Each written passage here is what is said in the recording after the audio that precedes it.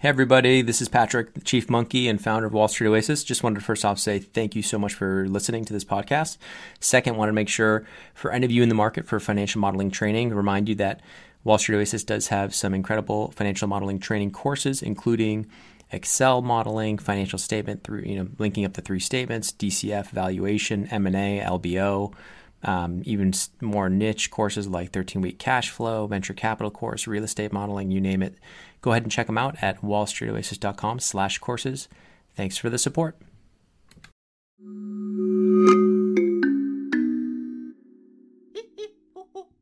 Hello and welcome. I'm Patrick Curtis, your host and Chief Monkey, and this is the Wall Street Oasis podcast.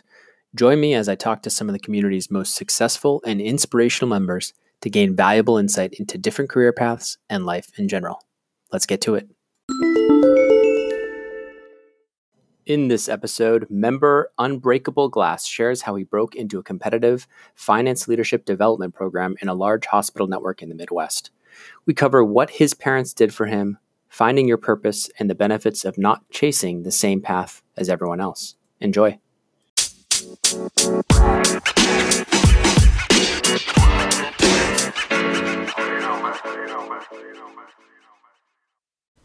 Unbreakable Glass, thank you so much for joining the Wall Street Oasis podcast. Yeah, happy to be here. Thanks, Pat. So it'd be great if you could just start with a quick summary of your background for the listeners. Yeah, so I'm from a Midwest town. I went to, I was first generation college, went to a non-target, and that alone was just a big deal of going to school at all.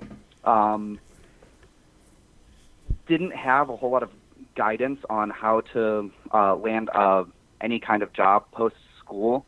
I found Wall Street Oasis because I was studying finance at the time, and one of the pieces of advice that everyone gave was to just make a premium LinkedIn account and message everybody that you knew in your network who went to a similar school and might have some things in common with you. So I just started shooting off tons of messages. Only had one response, and it got me into a family office. Can you tell me before you go there? Can you tell me how many messages you sent when only got one response, approximately? Probably 100. I mean, Okay. I was sending messages all the time because I found out about investment banking and just high finance sort of jobs, and thought that that's exactly where I wanted to be. So I was finding any minuscule. Sorry, my phone is on. Finding any sort of minuscule connection I have with people. Right. Whether it was we went to the same school, we were from the same city, a friend of a friend, anything at all that I could possibly connect with somebody on. And when did you start doing this? You said junior year you started doing this?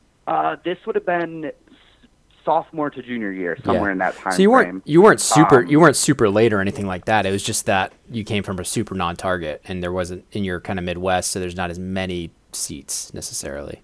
Correct. As like in New York. Yeah, and I didn't have any guidance. So my school isn't known for finance. My parents didn't go to college. Yeah. I didn't have many mentors in my life who could help me get on the right path. Right.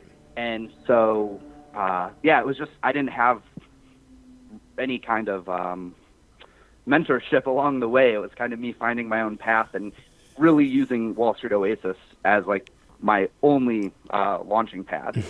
Did you try getting a mentor? Did you try reaching out to people and asking, or did you feel I guess you only got one response. So that answers that question, right? You got one response, and tell me about that one response.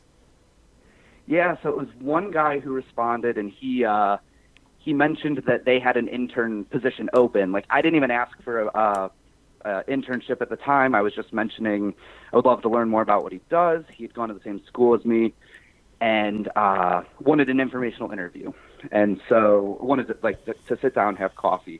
Yeah. And he immediately just responded back with hey, we actually have an intern position open coming up in the fall.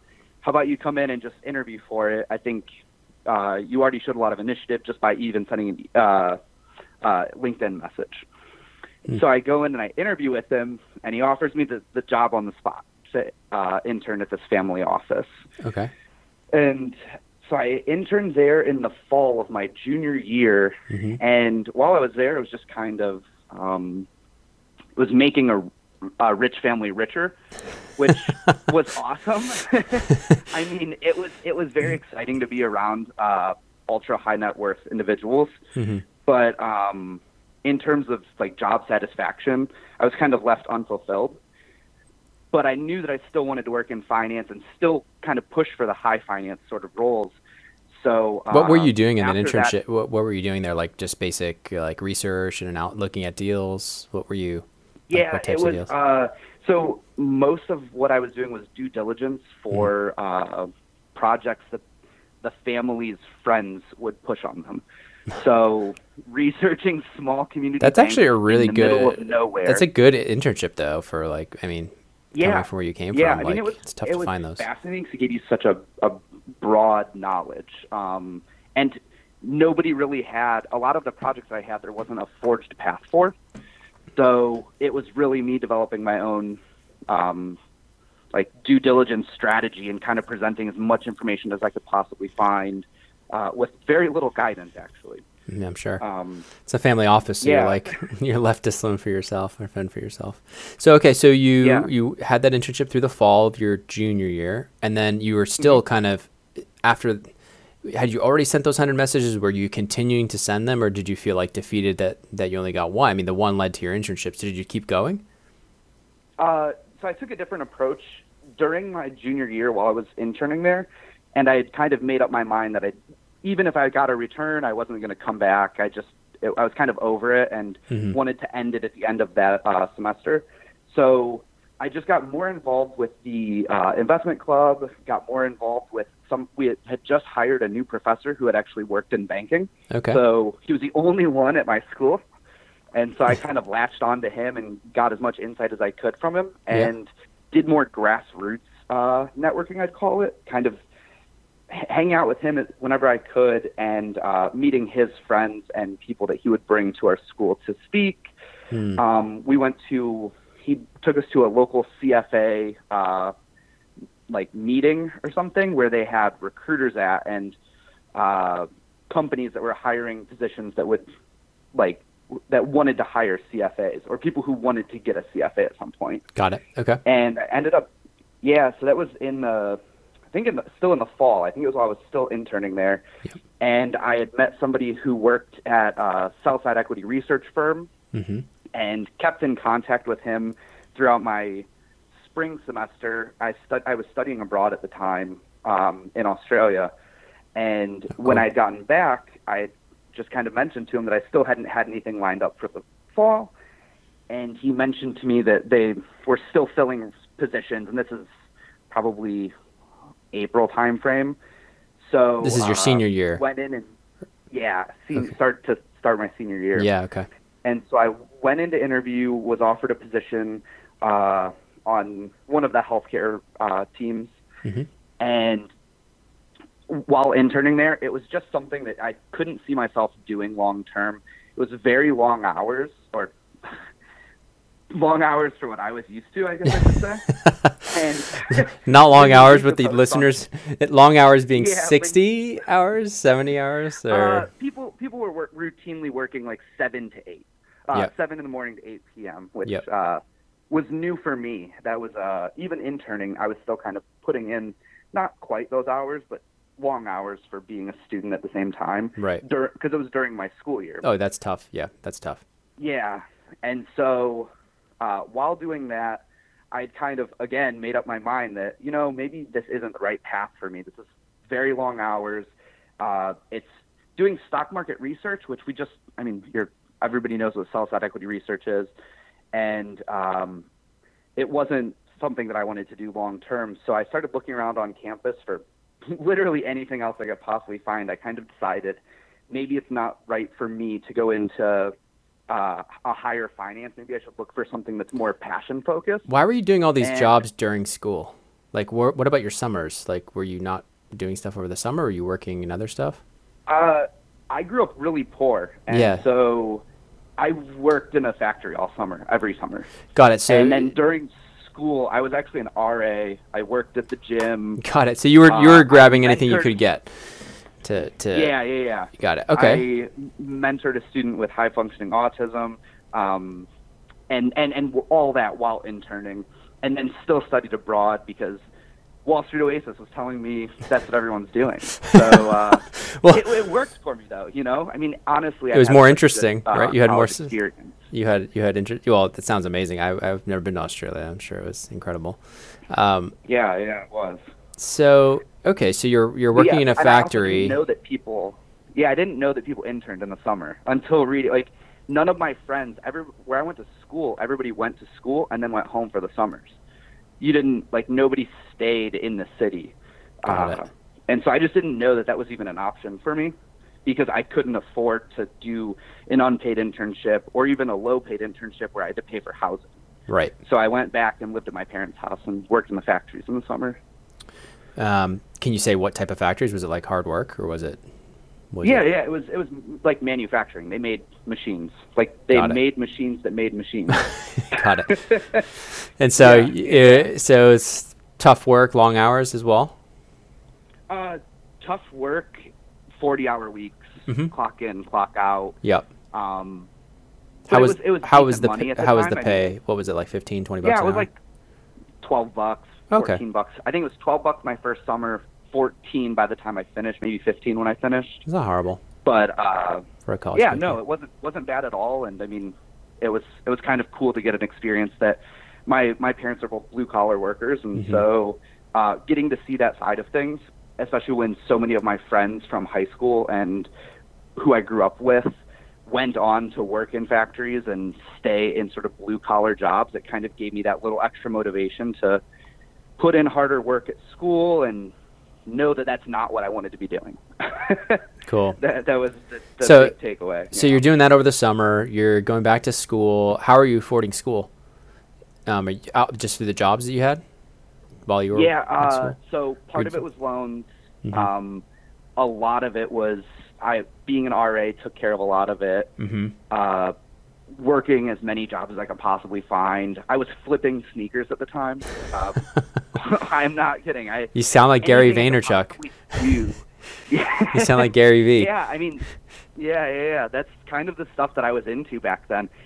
Sneakers were actually how I even found out I wanted to do finance at all. That's cool. It was weird. But yeah, so I was flipping sneakers. I was working as many jobs as I possibly could. You're hustling. My parents took out a second mortgage on the house to help pay for the rest of the difference that like the loans wouldn't take care of and that I couldn't pay for myself. Have you been able to pay them back yet? I'm in the process of it right now. Good. They probably feel good that they feel good that it's coming back now, I bet. Oh, absolutely. Yeah. Absolutely. Yeah. My parents did everything they possibly could for me. I can't thank them enough for how much they pushed me and supported me through everything. They really did everything they could. So it sounds like you were floating a little bit, like you're trying to find your way. You do the equity research internship. You're like, it's still not very good. It's kind of long hours, and it's just stock market research. It wasn't really doing it for you. You didn't find a purpose at the family office position.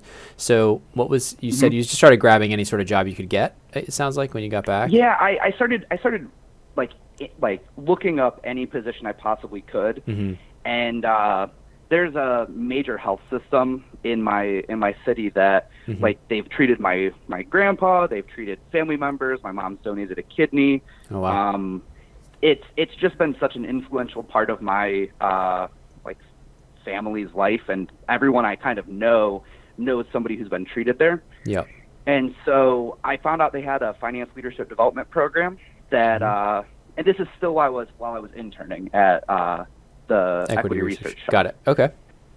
And so I went and sat in on a presentation they did, and they talked about how exclusive this internship was, which kind of reminded me of the high finance sort of mentality, although nowhere near as competitive. FLDPs are not easy. Yeah. So it's the finance leadership development programs at these corporate, Fortune 500 companies or these big corporations can be a great place to start your career and get a good skill set. But so you go in, you're kind of like they're talking a big game, how competitive it is, and how are you doing at school at this point? Do you feel like you're competitive, or do you feel like you're a long shot? I totally felt like a long shot. I called my mom after I sat through the presentation and told her, like, maybe this is what I want to do. And she was like, well, don't get your hopes up. Make sure you still keep putting in your work at the equity research shop. Right. She had no hope, which was funny because, like, they had supported me so much. She just didn't want me to get my hopes up and, like, not get – because, again, being from a small town and being from such a blue-collar family – that was the gold standard. This health system was like everybody knows what it is. It's the Goldman Sachs of your town, of your city, of your area. Yeah. I get it. Absolutely, yeah. That means so much more to people that I know versus if you went on and worked in banking. One of the guys I know who actually did go on and work in banking, his mom would ask him why he couldn't come work at the local, like, actual, like, bank in our hometown, like, as a bank teller. I love it. Nobody can conceptualize what it is, or not that they can't conceptualize it. They just don't know. They're not familiar. Of course. Yeah. So that makes sense. So I left that and kind of, like, busted my butt to work with career services and everybody I could possibly know to redo my resume, make sure that my personal story and cover letter and all of the application packet was good to go. Yep. Turned it in and went through, I think it was like 2 or 3 like half day or full day interviews to get into the program. Yep. And when I finished the program, or when I finished turning in all the paperwork and everything, and I went through all the interviews, I was offered the job as one of 6. And it was like, holy cow, this is exactly what I want to do. And this is still in the fall. So, like, I had a job lined up for the summer, which I know on Wall Street Oasis is very common. But in where I'm from, no one else. I was the first person I knew who had a job post-college. So you had a job for full-time after you graduated? Correct. Yeah, so this was like, it felt early, like 9 months, whereas a lot of kids on Wall Street Oasis are, like, panicking if they don't have a sophomore internship. Yeah, absolutely. Right. I was offered the job in November for it to start the week after the 4th of July. So got it. I had plenty of time, and it kind of relieved a lot of stress for spring semester. But then let's go back to the actual, like, all the work you put in with the Career Center and all that. Did you, and like the resume, and so you made it polished, but tell me about the actual interviews. Was it anything unexpected? Were there any good cop, bad cop, any interesting stories there where they challenged you, or was it more just fit? Or like...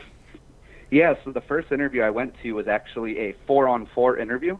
That's it was weird. The weirdest thing I've ever been a part of.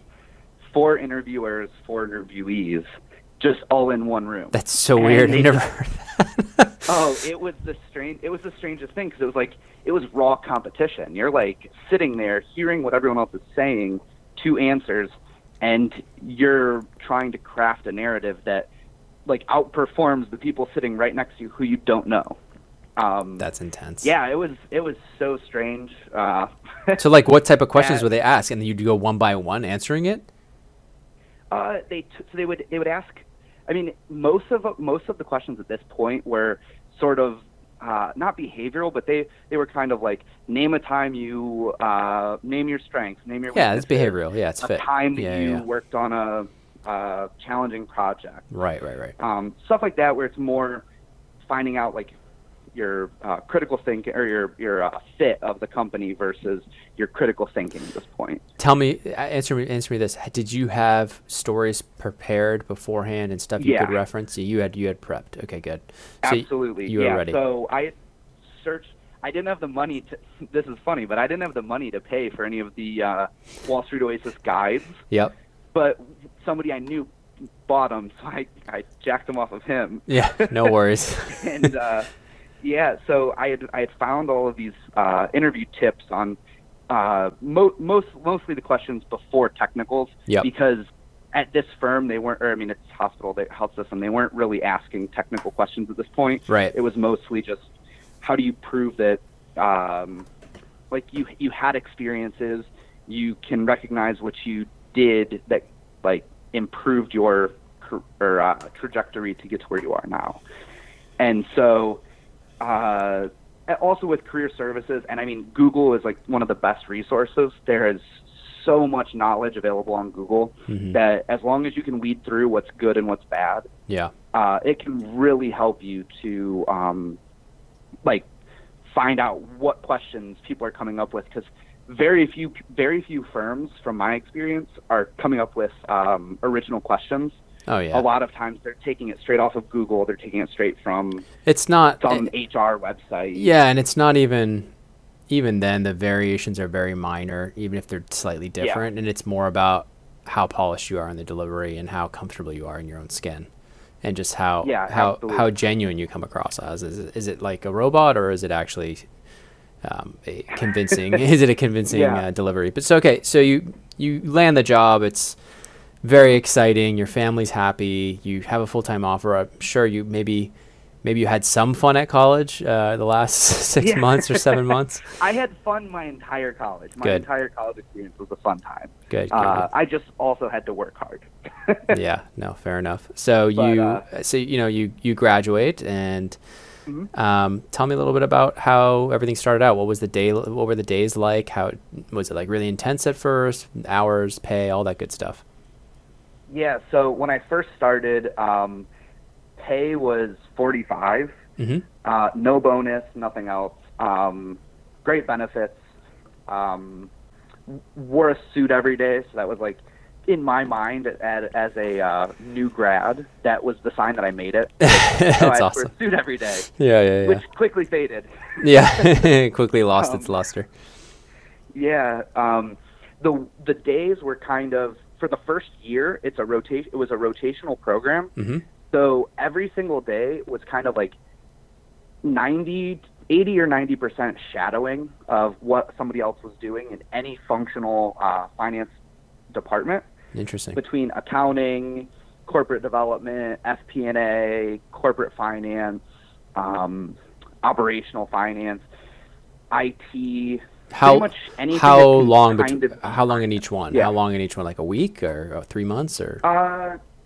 They tailored it for each one. So ones that they viewed as more important, something like accounting, we spent 2 months there because there's so much variety you can get there. Yep. Whereas something like when we were with corporate development, sort of like the M&A function, we were only there for 2 weeks, which they didn't. And the other thing was where the need was at the health system. So depending on which year you went through the program, if the need was in M&A, they might have you spend more time in M&A so they can figure out who they want to hire into that role. Or if the but aren't you guys since you're shadowing, aren't you more of like a burden than like a help for that area? No, we were.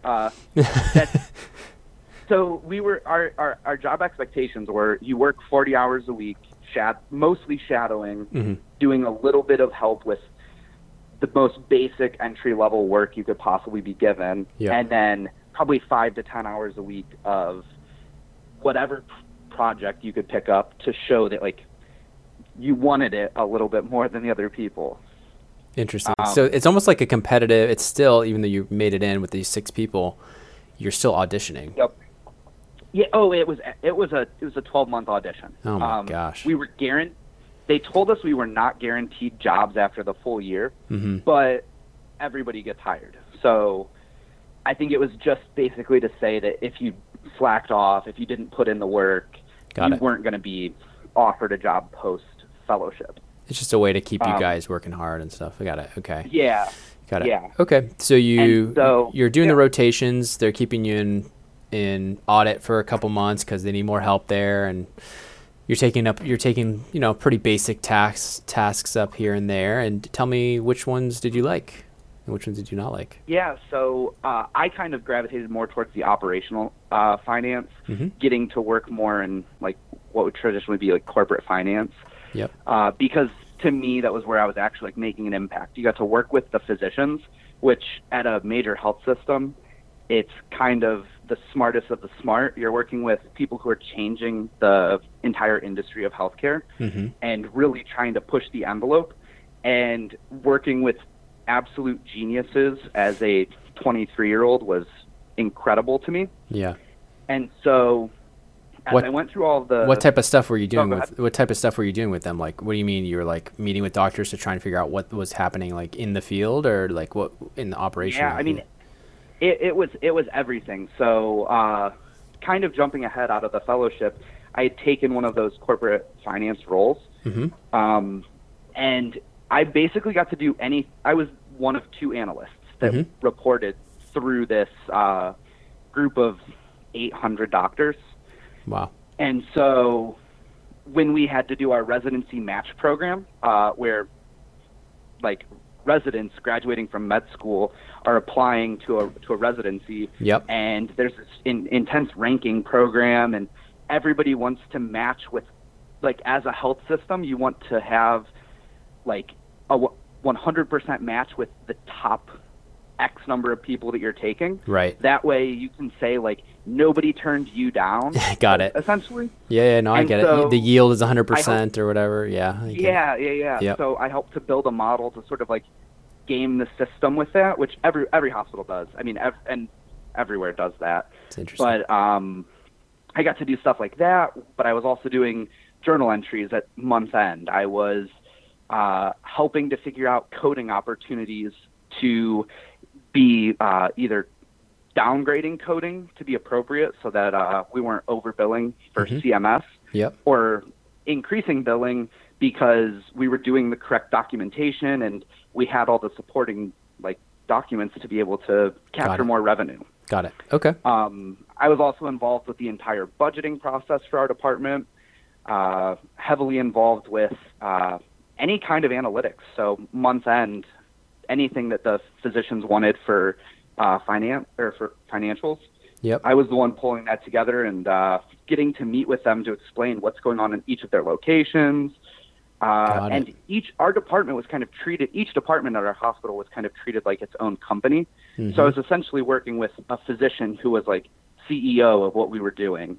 And then there was administrators and other people who were not physicians that were also in like leadership of our like micro company inside of the company. That makes sense. And tell me about the specific tools you were like had to learn. Were you Excel or were you doing other stuff where they're like certain proprietary systems that the system used?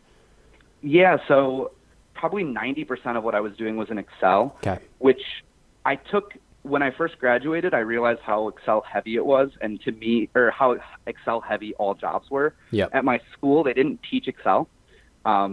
So I was on my own. I knew nothing when I graduated college of how to actually use Excel. Oh, man.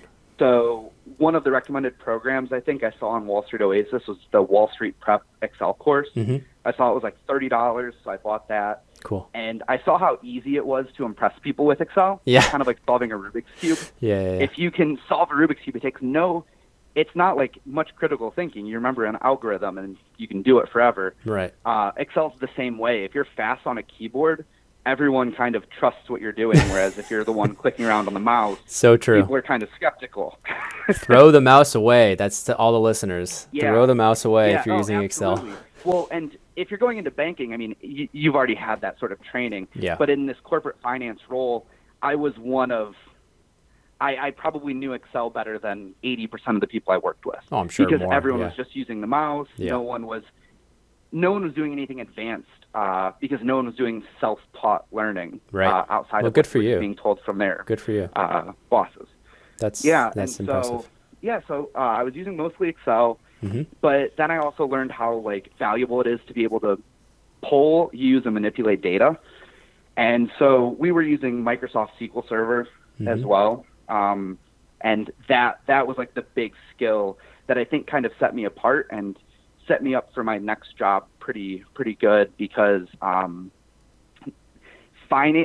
most FP&A guys can build a model. Most people in finance can build a model and can do a lot of the like technical skills. Right. But from my experience, there's not a lot of people who understand like financial modeling and also can pull their own data and query everything that they want to do themselves, write code, and have access to everything at their fingertips. So you learned a little SQL? You started learning a little SQL as well? Like being able to pull queries? I would call myself beginner to intermediate, but that was kind of what set me apart at my job at the health system. Very cool. So that allowed you to get promoted. What's the path for FLDP? So you do the year, and then they kind of like they say, okay, you're in this function. So you said corporate finance or operations, or is it the same thing? To be honest, I think they were pretty similar at our company. Corporate finance and operations, they kind of were treated the same. Okay. So I was a financial analyst coming out of it. I think I was like financial analyst 2 or something. Okay. Then about a year out of that program, I was promoted to a financial analyst 3. Mm-hmm. And then after being promoted to an analyst 3, probably 2 or 3 months later, like I wasn't really looking to leave. I was looking to continue growing and developing my skills at the system. And while doing that, I just was reached out from a private equity owned company, and they're small, looking to grow. They're building out their FP&A function. It's still in healthcare. And most other jobs that have reached out, they're kind of manufacturing jobs, construction, services, and none of those really appealed to me too much. Yeah. But when I was reached out to about this small private equity owned high growth company, it kind of just piqued my interest, and so I took the first interview, and my boss and I, my now current boss and I, just really hit it off, and I ended up making the move from there into the private equity owned company, and I went from a department that was bigger than the company I'm at now. So tell me how what is that like? How has it been growing? Has the team grown since you've arrived? Is it more intense, less intense? When I first joined the team, when I was at the health system, I had a huge network of finance professionals around me. My own department alone was 3 people, and it was 4, but we had an open position. So just in that department alone, we had 4 people. When I joined this company, it is our CFO, my boss, who was a senior analyst at the time, now is our director, and then myself coming in as a financial analyst. And so the team, I've been there for a year and a half now. We have an open position for a financial analyst, just like an entry-level role, that we're really taking our time to make sure that we're hiring somebody who fits, not just filling a position. Yep. My boss is a previous investment banker. Our CFO is a Harvard MBA. So at this company, the thing that was big to me was being surrounded by people who were a little more high performing than what I had experienced so far in terms of finance. Got it. People who could really help me get to the next level, not necessarily just continue to grow at the same organization. So tell me, do you mind sharing a little bit about like pay? So you're 45 when you first started, and then you got promoted a couple times, or one time, a couple times, 2 times? Yeah. So how did it? I was at 45 during the FLDP. Yep. When you came out of the FLDP, they bumped you to 55. When I was promoted about a year after that, I went to, I think it was low 60s. Maybe 63 or something. Yeah. And this is there's like merit raises each year on top of all of this, like 2% or something. Yeah. Yeah. And then, so I was at around 63. And when I left to come to this company, I entered at 70, and my old employer countered and tried matching at 70, but I just wanted to move on to something else at that point. And everybody on Wall Street Oasis recommends you do not accept a counteroffer. So that was, again, it's even in my career post-grad, Wall Street Oasis has continued to be like that mentor that I've never been able to have. I'm not kidding. You should have reached out, man. We have mentors. We have over 300 mentors waiting for you. No, I'm just kidding. I know. Well, I know that now. Well, now you're one of them. So. But so I looked to Wall Street Oasis. They said don't accept a counteroffer. So I took the $70,000 offer at my new company, at the private equity-owned company. Great. And it's a big jump. Immediately starting out, I think, I was only there for 6 months, and then I was bonused, which for coming from a health system, that's unheard of. Nobody gets a bonus in healthcare, at least in most healthcare organizations. when you're actually working with patients, not on like the pharmaceutical end or anything. So tell me, after that And 6 months, so- what was that bonus? Like 10,000, 5,000? What was it? $1,800. Hey, it's something. Hey, I mean, You weren't used to it was before. huge. Yeah, you weren't Yeah, I signed the offer, not thinking I was getting a bonus. That was Right. big to me. Right. And so hours at this company, I mean, I work anywhere from 40 to 60 hours Yep. during the workday, during business hours. It's pretty awesome. Mm-hmm. It's super casual. You don't have to wear a suit anymore. Yep. My boss is only a couple of years older than me, and our CFO is only in his early 40s probably. It's awesome. And so it's a younger team. Everybody's hungry for growth and moving forward. And so after I was bonused to $1,800, a couple months later, I was offered, or they promoted me to a senior financial analyst, Great. and it took me up to 78. And now I actually have a bonus in my contract. That's awesome. And you're And so- living in an extremely low cost of living area. Yeah. Oh, absolutely. Yeah. My cost of living is basically nothing. I pay $800 for rent. That's amazing. Which, when you start running the numbers on what people make in my city in the Midwest Yeah. versus what people are making in New York City, and then you look at the cost of living, Oh, yeah. it's pretty comparable. I mean, it's a nice living and it's a nice life. Yeah, for sure, man. You're not, and the good part is And you we can have get- grass. Yeah, you have grass. You can get your parents paid back, everything. Is there any outstanding debt, any student loans that you're still chipping away at? Or just I think I have $5,000 of student loans That's left great. That's before great. like 40 to my parents. Yeah. But now that jump from 45 to almost 80 Yeah. is like that's debt money, because that first 45 is kind of pay your bills. Yep. That's you're getting by. You're not living a lavish life, but Right. 80 in my city is You're doing very well for yourself. it's a good living. Yeah, Very cool. Yeah, it's a nice life. That's awesome, man. Especially when you factor in the hours, 40 to 60 hours a week, and Yeah. almost all of it is during business hours. And it's casual. It's Yeah. not bad. That's great, man. And Yeah. so yeah, it sounds like you're enjoying it there. What's in store for the future? Any plans? Yeah. So for now, I mean, I want to stay on for the eventual sale and acquisition or whatever ends up happening with our company. Mm-hmm. The private equity investment, I think, was only a couple years ago, and so we still maybe have a couple more years before we hit that. Yep. That We're exit. still waiting on that next boom Mm-hmm. to get us to that next level, but we're one of the dominant players in the market right now, Yep. and I see us keep growing month over month. We're already a profitable company, so great. that's huge. That's great. And yeah, I don't know. I mean, I want to keep developing my skills in finance. Mm-hmm. When I joined this company, one of my big things was I wanted to learn financial modeling, which I know on Wall Street Oasis is not the norm. A lot of my path hasn't been what most people are experiencing on Wall Street Oasis. Yeah. But learning financial modeling at 26, 27, it's wild of how much value you can add when you didn't learn it at 23 from somebody who's been doing it for 25 years, who maybe has an older, dated way of doing it, or Right. isn't as data heavy.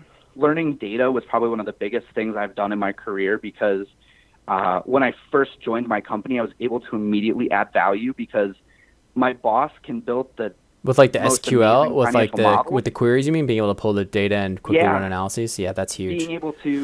being able to pull data and Yeah. then being able to use data. So Yeah. when I first joined the company, my boss was doing everything with sum ifs, count ifs. It was a lot of formula-based stuff, and Yeah. even just introducing pivot tables was crazy.